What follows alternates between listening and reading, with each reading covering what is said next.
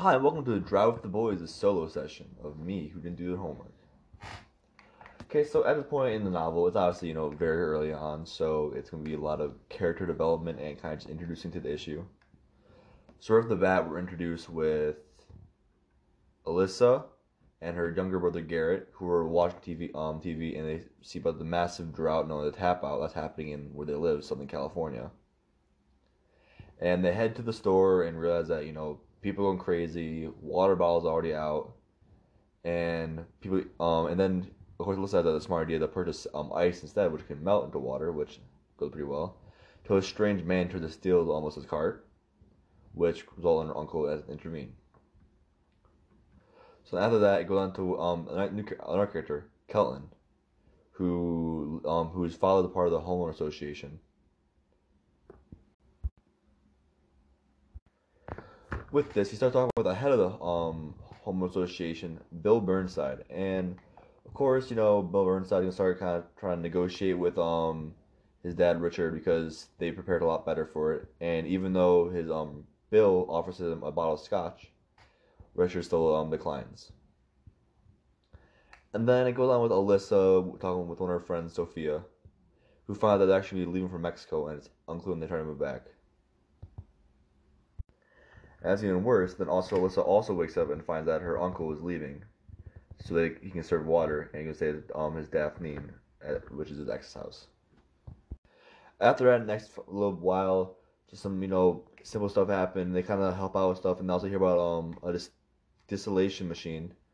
I don't know because that should help produce water from the ocean, but Kelton's skeptical about it.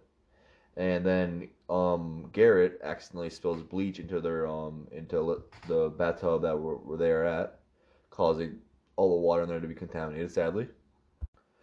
After that, it just kind of calms down, and then at dinner, Kelton's mother argued with her husband, so Kelton's dad, over how he should have handled the whole situation with the HOA and how he should have agreed with it, even though Richard still feels inclined to disagree. And then it gets to a point where Kelton's at Alyssa's house with Garrett, and while there, a power out happens. And of course, with all the riots happening recently, all that they fear, Kelton runs over to his house, grabs a handgun, and then returns back to protect them both. And while they all fear and cower in the dark. Okay, so along with the questions. So, in my opinion, I say trauma is events that leave a lasting impression on someone in a negative way. So, for say, you have a car sort in front of you and it's like you might die. That can be trauma in a certain term. Or it can go even more severe, as in seeing someone die in front of you in a very horrible, gruesome way, such as murder or cancer or something like that. So I say the characters, well, maybe Alyssa felt it a little bit with both of her friends moving to Mexico and her uncle's not away from her house anymore. But they haven't experienced trauma to a hugest extent. Alyssa's been through the most trauma, really. Because we had that one stranger that fought in the store also. But none of the characters have really gone crazy with trauma. An example of trauma I can give, I won't name names or anything, but I know someone who's when they were young, one of their parents died from cancer, and even to this day, even with their parents remarried or stuff like that, they still haven't gotten over it, and it's still a hard part of their life, which I feel bad for. So trauma is a very painful thing. It can hurt a lot. For me, tragedy is kind of the same thing as trauma, but it's the first step of it. So a tragic event will lead to trauma, but you can't really say trauma can lead to tragedy.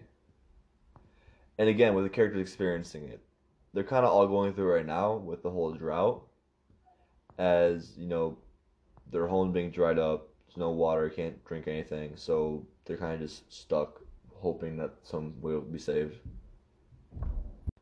In the real world, I see it mostly with just kind of poverty, pretty much, just people who are poor, less fortunate, how they're kind of just struggling, having the bare essentials, barely getting by every day, barely fit the family.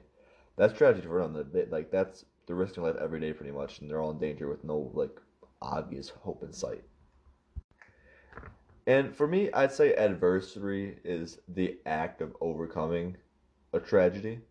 So they're all kind of interlocked in a certain way.